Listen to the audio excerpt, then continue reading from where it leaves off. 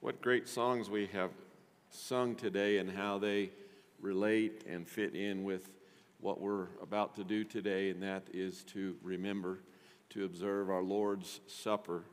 And so we're going to be in Psalm 51, just part of the psalm. I'd like to do all the psalm, but we'd be here all day, so we're going to do a portion of it, the first 12 verses. And I thought about something interesting the other day, and I want you to think about this for a minute. I don't believe that Jesus ever asked his disciples to remember his birth. Think about that for a minute. He doesn't say, remember my birth, but he instructed them, and thus he instructs us to remember his death and resurrection. Isn't that interesting?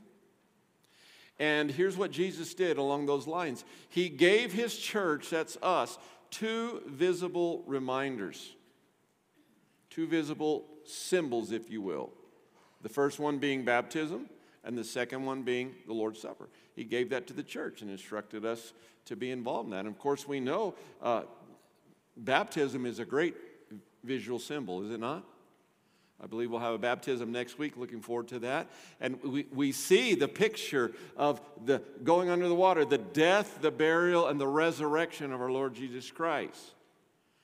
And we also see what has happened to us as a believer. The old goes away, right? We're a new creation. So that is a very visible, visual symbol. But the Lord's Supper is as well. Now, it's not quite as dramatic as a couple people being in the water and baptism, but when we come to the time where we take up the bread and the juice, it's a great visible symbol for what Jesus has done. So let us remember his death and resurrection. Let's read the first 12 verses of Psalm 51. Be gracious to me, God, according to your faithful love, according to your abundant compassion. Blot out my rebellion. Wash away my guilt and cleanse me from my sin. For I am conscious of my rebellion, and my sin is always before me. And I just would write in the margin there, I wrote, ain't that the truth? Any of you relate to that? Yeah. Against you and you alone I have sinned and done this evil in your sight. So you are right when you pass sentence. You are blameless when you judge. Indeed, I was guilty when I was born. I was sinful when my mother conceived me. Now, moms, hang in there. That doesn't mean it's your fault, okay? We'll get to that in a minute. Verse 6, surely you desire integrity in the inner self, and you teach me wisdom deep within. Purify me with hyssop, and I will be clean. Wash me, and I will be whiter than snow. Let me hear joy and gladness. Let the bones you have crushed rejoice. Turn your face away from my sins and blot out all my guilt. God, create a clean heart for me and renew a steadfast spirit within me. Do not banish me from your presence or take your Holy Spirit from me. Restore the joy, you see that, of your salvation to me, and give me a willing spirit. So we're going to look at some threes today, all right? You'll notice in your sermon note there's some threes we want to look at today. But what I want to just remind you of, in Scripture, we are instructed that before we partake and observe the Lord's Supper, we're to do what? To examine ourselves. You familiar with that? And so we've got a number of helps here in this chapter to help us. So first I want to start with three words that we find right there in verse 1. And let us, as we prepare to remember Jesus, let us remember what God does in our life. And the first word is gracious. Be gracious to me, God. The word here literally means to show favor. God's mercy. You may have the word merciful in your translation. You see, King David writes this psalm, and it's kind of like a prayer for restoration. And right there, if you have editor's notes in your Bible, you'll see that he wrote this after Nathan the prophet came to him, after he had the affair, etc., or whatever you want to call it, with Bathsheba. Everybody remember that story, right? So here's the context. And so he's saying, be gracious to me, God. David relied completely on God's mercy, and we should as well. As we examine ourselves for the Lord's Supper, we should rely on God's mercy, not on what we have done or have not done. Isn't it interesting? Before David ever mentions his sin, he first appeals to the graciousness of God. And notice his example for us. He does not try to justify it. Hello? You ever seen people do that? Maybe you have with sin. He does not try to justify it, and he does not try to blame someone else. Well, he would stick out in 2021, wouldn't he? As we blame. He says, be gracious. So let's remember that first word. This is what God does. He has graciousness. He has mercy. He is merciful, and he can provide that for us. The second word we see is according to your faithful love. And I like the old word here, loving kindness. It's got so much to it. But this is a picture of God being faithful. It's his faithful and covenantal love. It's where his graciousness comes from. It's where his mercy comes from. It comes from his love. And it is loyal, and it is steadfast. It is good, and it is kind, loving kindness, faithful love. We can come and repent of our sins, knowing that he loves us. Isn't that great to know? When I was a kid, I wasn't that interested in repenting at home because I got in trouble for something or found out with my parents. You know, that just wasn't that fun. Even though I knew they loved me, it just wasn't that fun. But with God, and when we look at the love that he has for us, this faithful love, this loving kindness, we can come and share with him our sin. He already knows it, but share with him knowing that he loves us. And then the third word is compassion. According to your abundant compassion, blot out my rebellion. Verse 1 there. David, the king, seeks the compassion of God, even though he knows he does not deserve it. And I want you to just think about that for a minute. God gives us his compassion as we examine ourselves, as we can confess, as we repent. He has compassion, and even though we don't deserve it, we receive it. And I think all we have to say, you know the first phrase of the famous verse, for God so loved the world. Stop. That's enough. He has compassion. And David speaks of his rebellion, his guilt, his sin. He pleads for God's compassion, and we should do the same. So I think I warned you a week ago or 2 weeks ago that we were going to pray in this service. So here's what we're going to do. I want you to get with at least one other person, if you will, someone close by. If you need to move right now, move. We're going to pray in groups real quickly. We don't have time to go with real large groups, but would you just join together right now for a couple minutes with somebody and just pray a prayer of thanksgiving that God is gracious. Pray a prayer of thanksgiving that God has this great faithful love and that he has compassion. Are you ready? Let's do that. Pray for just a moment. Join with somebody.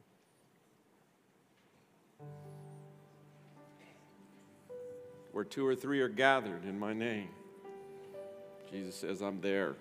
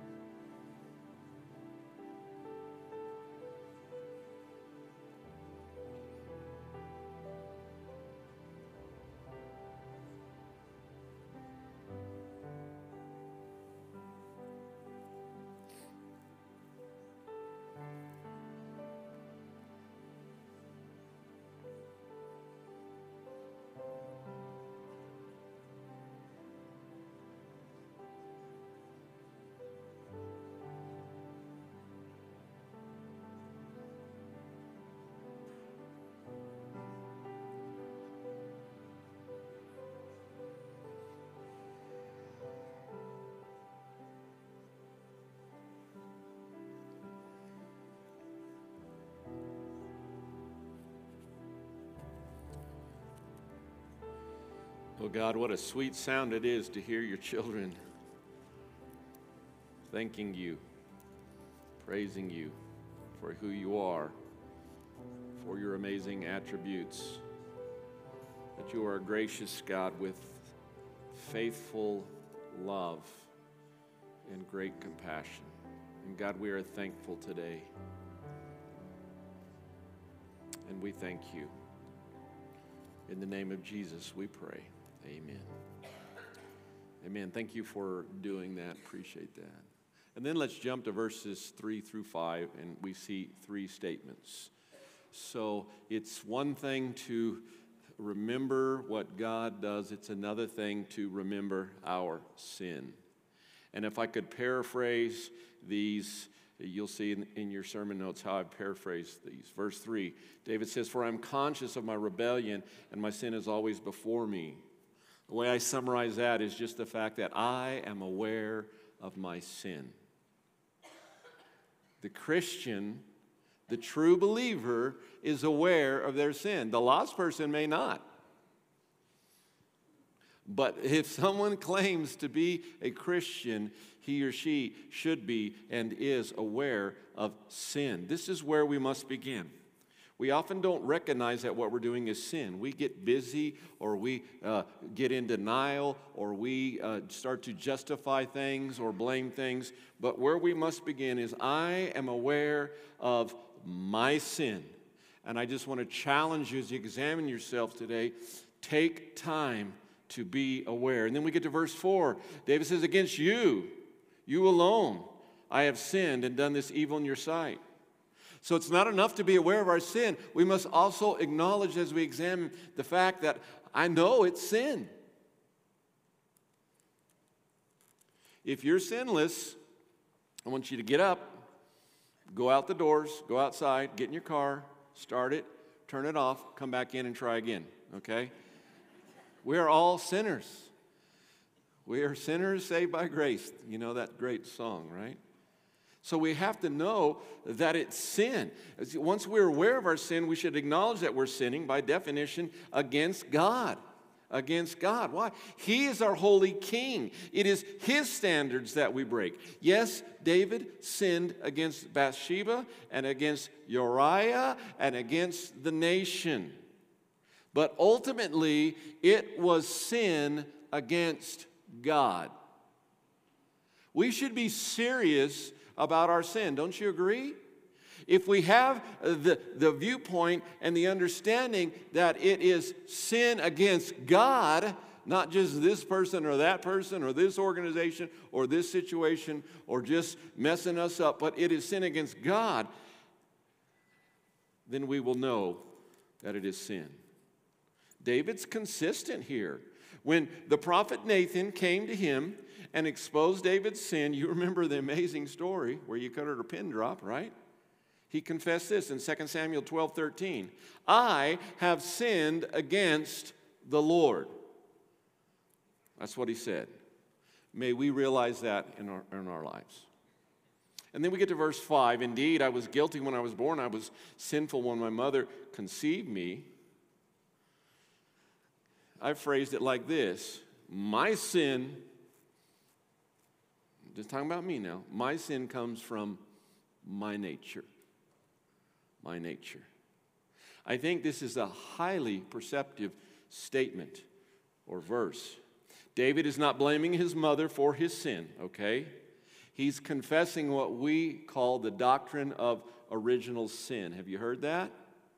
When our grandpa and grandma, Adam and Eve, sinned, sin entered the world, and every person, every human being from them on till Jesus comes back, till we're ushered into heaven, every human being is stained with sin.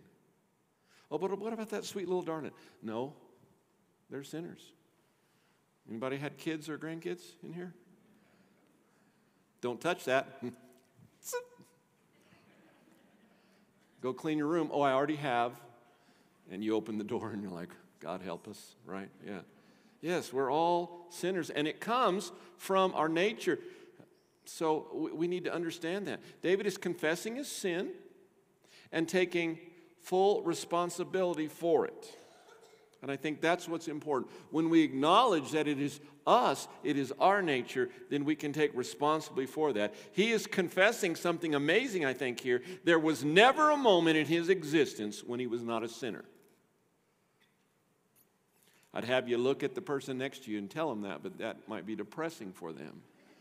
But you can kind of glance over just out of your good eye and sinner all along. That person's a sinner, right?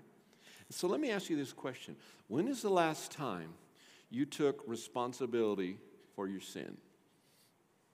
I did this morning in my own life. What about you? We are to be aware of our sin. We must acknowledge and know that it is sin and that it comes from our sin nature, the fallen state of our world, the original sin that stains us. So let's remember that. So we're going to pray again, and we're not going to do this one in groups. I want you to do this one by yourself, and I don't want you to pray out loud, but I want you to spend time with the Lord and acknowledge and confess any sin that He brings to mind as we examine ourselves. You know something, church? I've learned something in my life. If I ask the Lord to reveal any sin in my life, guess what happens? Anyone want to guess? He does it. And for me, it is like, so if you have to sit there and ponder all day, I don't know, ask the Lord. He'll let you know. So let's just spend a couple minutes, just you and the Lord, praying right now in this quiet moment. And would you just go ahead and acknowledge and confess any sin that He reveals to you? Let's pray.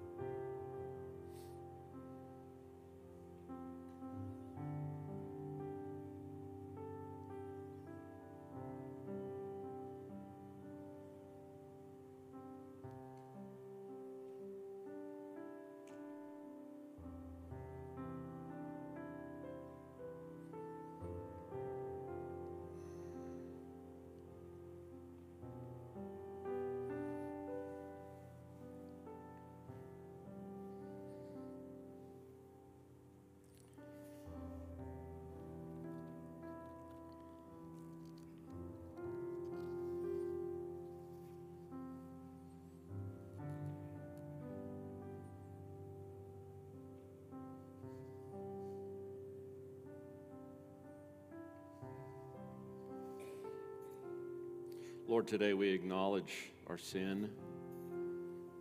We repent. We confess our sin to you. It's different for each one of us. We claim the promise from your word. If we confess our sin, that you are faithful, that you will forgive, that you will cleanse us. So we ask for that today as we examine our lives before the Lord's Supper. In the name of Jesus we pray. Amen. So it is good to remember that. And then we're going to go to verses 7 through 9 this morning and see three things that I think David wanted God to do. And it should be three things as we remember, as we think about the death, burial, and resurrection of Jesus. We should want God to do these things as well. As we confess, we should ask God. We see in verse 7, purify me. In verse 7, wash me. In verse 9, blot out. Action words, action phrases. Purify me. Purify means to purge. It's based on the word for sin. It literally means, are you ready? to de-sin, as in D-E-sin. De-sin me, God. David wanted to have his sin completely purged away. He did not want to retain even a stain of it. And that should be our prayer. God, would you just continually do this? Would you just keep purifying me? And then he asked that God would wash him, wash me. And I'm reminded of Isaiah 1:18. You know the verse. Though your sins are like scarlet, they shall be as white as snow. Though they are red as crimson, they shall be like wool. David wanted to be washed until he was as clean as that. As snow is white, as the lamb's wool is white. And then he, in verse 9, says, turn your face away from my sins and blot out all my guilt. Blot out my guilt. Blot out refers to removing writing from a book. That's the picture they would have of this. Perhaps even removing an indictment. It was written there and it's removed. And we join in asking God to completely remove our guilt. Not so we may have great standing with others, not so we may get this position, not so whatever it is, but just the fact that it's ours. Blot it out, God. Please do that. Now I want to tell you something. Purifying, washing, blotting out these actions come with a great cost. With a great cost. With Jesus dying for us, it comes. And the phrase there is purify me with hyssop. Hyssop is an interesting word that's listed in the Bible because of its shape and structure.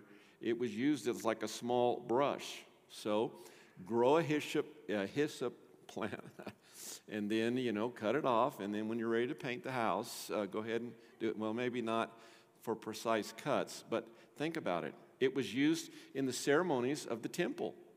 It was used to, guess what? Sprinkle blood. The first time it's mentioned in the Bible is at Passover, when the Jews were leaving Egypt. Do you remember that? When they were hastily getting ready to go, to leave slavery. And Exodus 12:22 says, take a bunch of hyssop, dip it into the blood in the basin, and put some of the blood on the top and both sides of the door frame. Next, we are told how hyssop was used to sprinkle blood on one who had been healed of some infectious skin disease. You getting the picture? Also as an act of ceremonial cleansing, Leviticus 14 in a couple spots. And also hyssop was used in a similar ceremony with blood to cleanse one who had defiled himself by touching a dead body, Numbers 19. So when these readers saw purify me with hyssop, they knew so much more about that than we do. The blood. And as we remember the Lord, we think of what? His body and the blood. Let me read to you Hebrews 9:19 through 22. For when every command had been proclaimed by Moses to all the people according to the law, he took the blood of calves and goats, along with water, scarlet wool, and hyssop, and sprinkled the scroll itself and all the people. Can you picture this? Saying, this is the blood of the covenant that God has commanded for you. In the same way, he sprinkled the tabernacle and all the articles of worship with blood. According to the law, almost everything is purified with blood, and you know this phrase, without the shedding of blood, there is no forgiveness. There is no remission of sin. We must come to God as David did. We need forgiveness badly, and it is only because of the shed blood of Jesus Christ, the Son of God, that we may find mercy. And my question this morning for you is this: have you found mercy? Have you been forgiven of your sin? Has God been working in your life, drawing you to himself,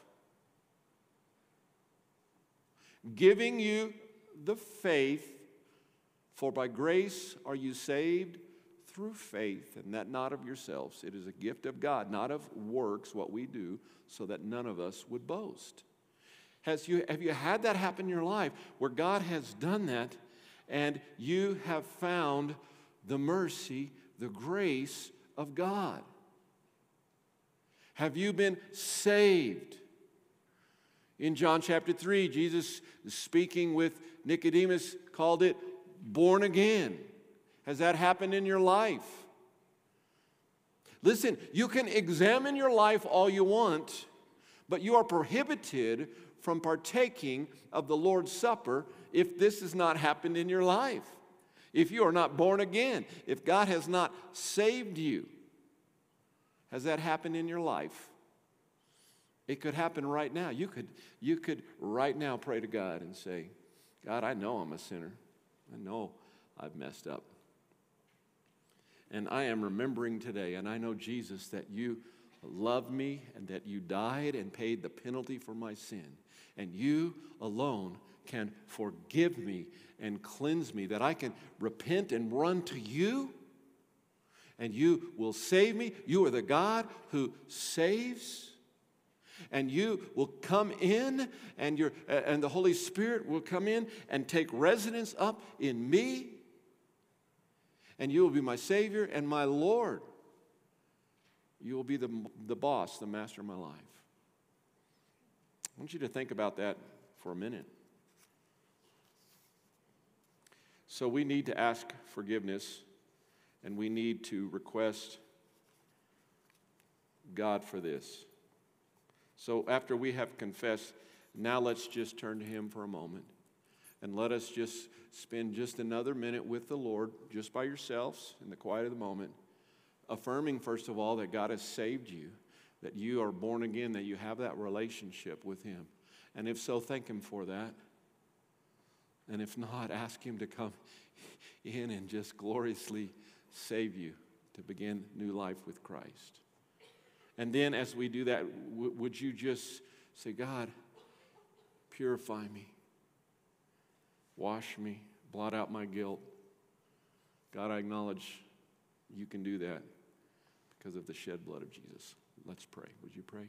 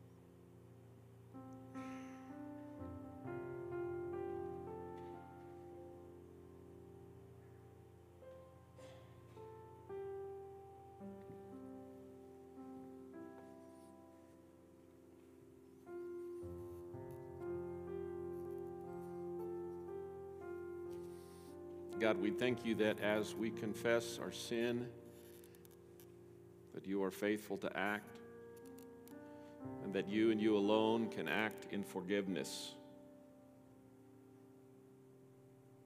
And we're grateful that because of the shed blood of Jesus Christ, that we find your mercy, not just at the moment of regeneration, of transformation, of salvation, of being born again, but also each and every day.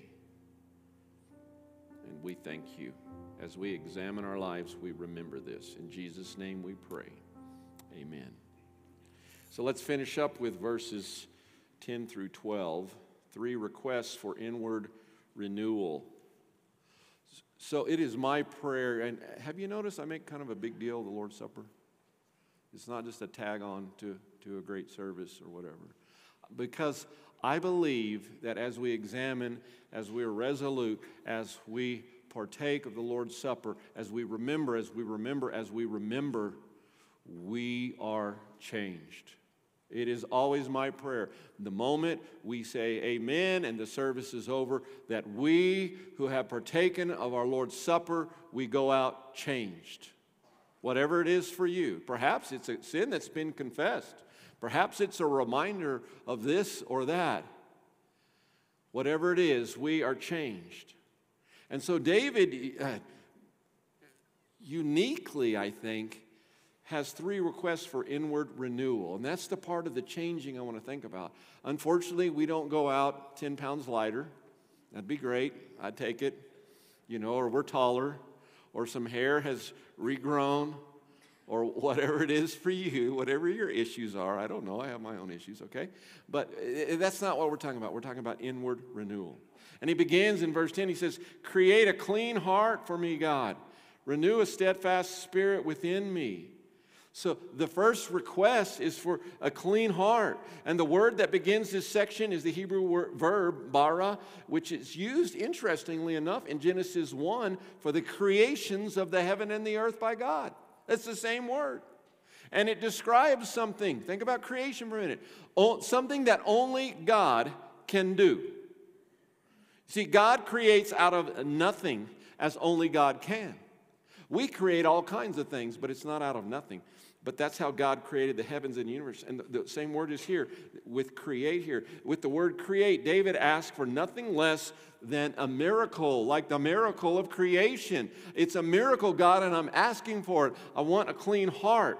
And he acknowledges that only God can do that. And in verse 11, he says, "Do not banish me from your presence or take your Holy Spirit from me." Even if God should recreate him, David is still worried that he might fall into sin again. Have you ever noticed how we fall into sin again? Sometimes, hopefully not all the time. So he prays for this steadfast spirit in verse 10. But here David, when he says, "Do not banish me," he's not talking about eternal security. He's not talking about the fear of losing his salvation. Don't let people tell you that. He's only acknowledging that he is unable to live a holy life without God. Do we remember that today? God, do not banish me, because I realize if I'm doing it on my own, I will miserably fail. Have you ever tried to do it on your own? How does that go? And I mean, even after being a Christian, we try to do things on our own. And it doesn't end well. We must acknowledge that it is God, holy life with God, who can help us. He needs the help, the power of the Holy Spirit in verse 11. Every single moment, if he is to be able to overcome temptation and follow after godliness. And then we get to the famous verse 12. "Restore the joy of your salvation to me." Now that's interesting, isn't it? I've heard this quoted many times, "Restore the joy of my salvation." Have you ever heard that? It's not what it says. It says, "Restore the joy of," capital Y, "your salvation to me, and give me a willing spirit." The final request is that God will restore the joy of salvation. David is not praying that God would restore his salvation as if he had lost it and needed to get it back. It's what? It is the joy. It is the joy of it that David had lost. Picture David in his sin. Can you imagine when David sinned, when he was not going off to war like he should have been, that kings do, and he observed this beautiful lady bathing, and he called for her, and he committed adultery? Do you remember the story? And then he tried to cover it up and get the husband back home from the war. So it can, I mean, it's like one of those Hallmark movies you guys watch. I mean, come on. It's like, so it'll look like it's his child. And no, the husband, he had a duty. He would not go in and be with his wife or anything. He stayed outside, and then he goes back to war. And then David covers up more and has this scheme about what we're going to do. Put him out there. Let's pull back. And he basically, in an indirect way, murders Uriah Can you picture what it must have been like? Can you pick David, a man after God's own heart, right? Can you picture what he must have been going through day after day, week after week? What must have weighed so heavily upon him? And can you picture that moment when the prophet Nathan tells the story and says, "You're that guy"? And it's as if, I think, David's life exploded.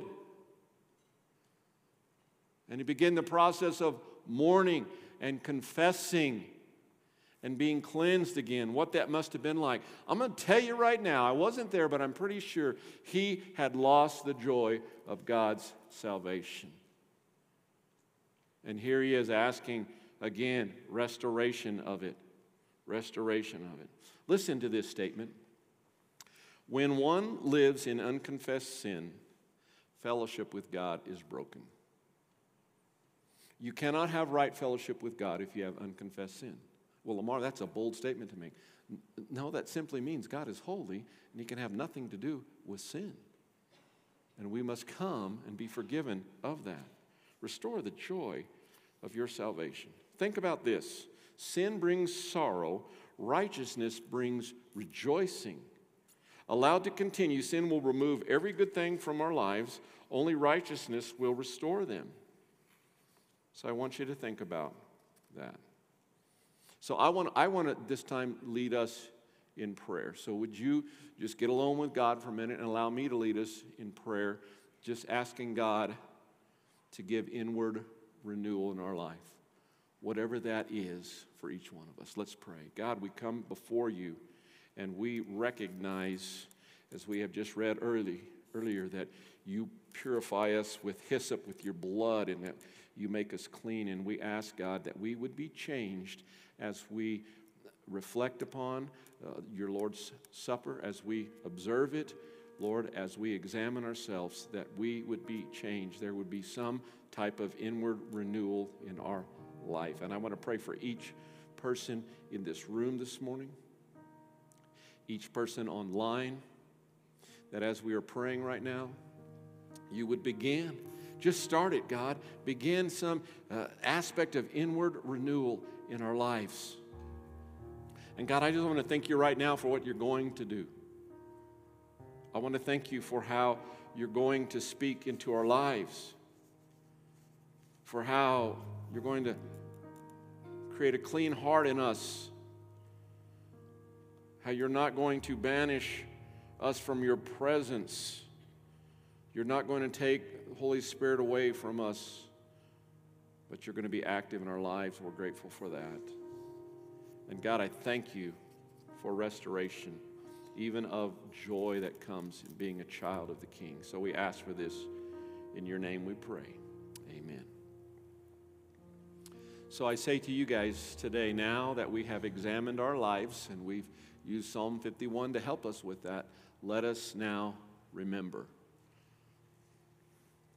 So our ushers work hard to get these into your hands, but perhaps one of you sprinted in this morning or you slipped in, and so we're going to need you to lift your hand. There's hands going up already. So ushers, if you would begin to, don't whistle at them, just wave at them. We're going to get these out so you may partake.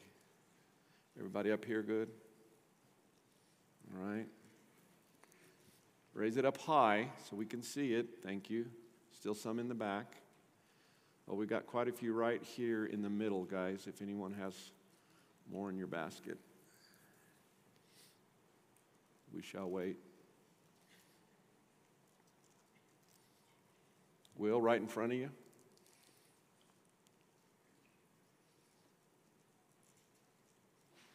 We've got about 4 or 5 or 6 right over here in the middle. Yep, here she comes. Thank you. I think it's so awesome to see students helping. Isn't that great? It just reminds me of what the church should be, multi-ethnic and multi-generational. So thank you for doing that. We like you old guys too. Everybody got one? All right, let's focus in again now on what we're going to do. We're going to remember what Jesus has done. From the book of Mark, chapter 14, verse 22, it says this: As they were eating, Jesus took bread, blessed it, broke it, gave it to them, and said, "Take it. This is my body." So what we're going to do is just peel back the film.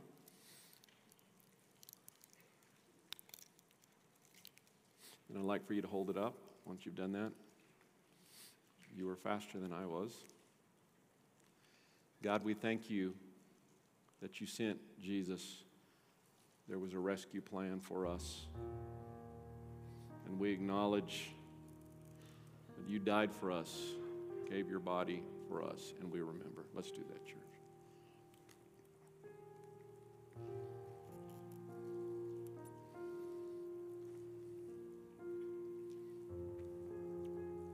Then in the next two verses of Mark 14, it says this: Then Jesus took a cup, and after giving thanks, he gave it to them, and so they all drank from it.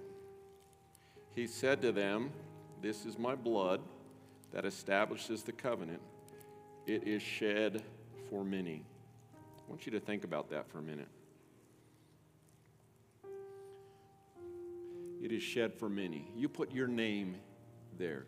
It is shed for Lamar. It is shed for, you put your name in there. Let's hold them up.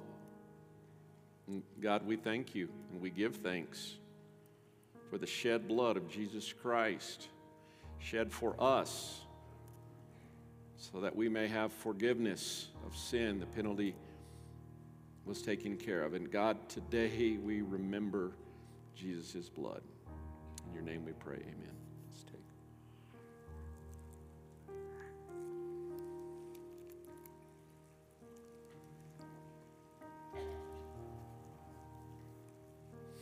And I just remind you, there's nothing mystical or magical about what we call the elements.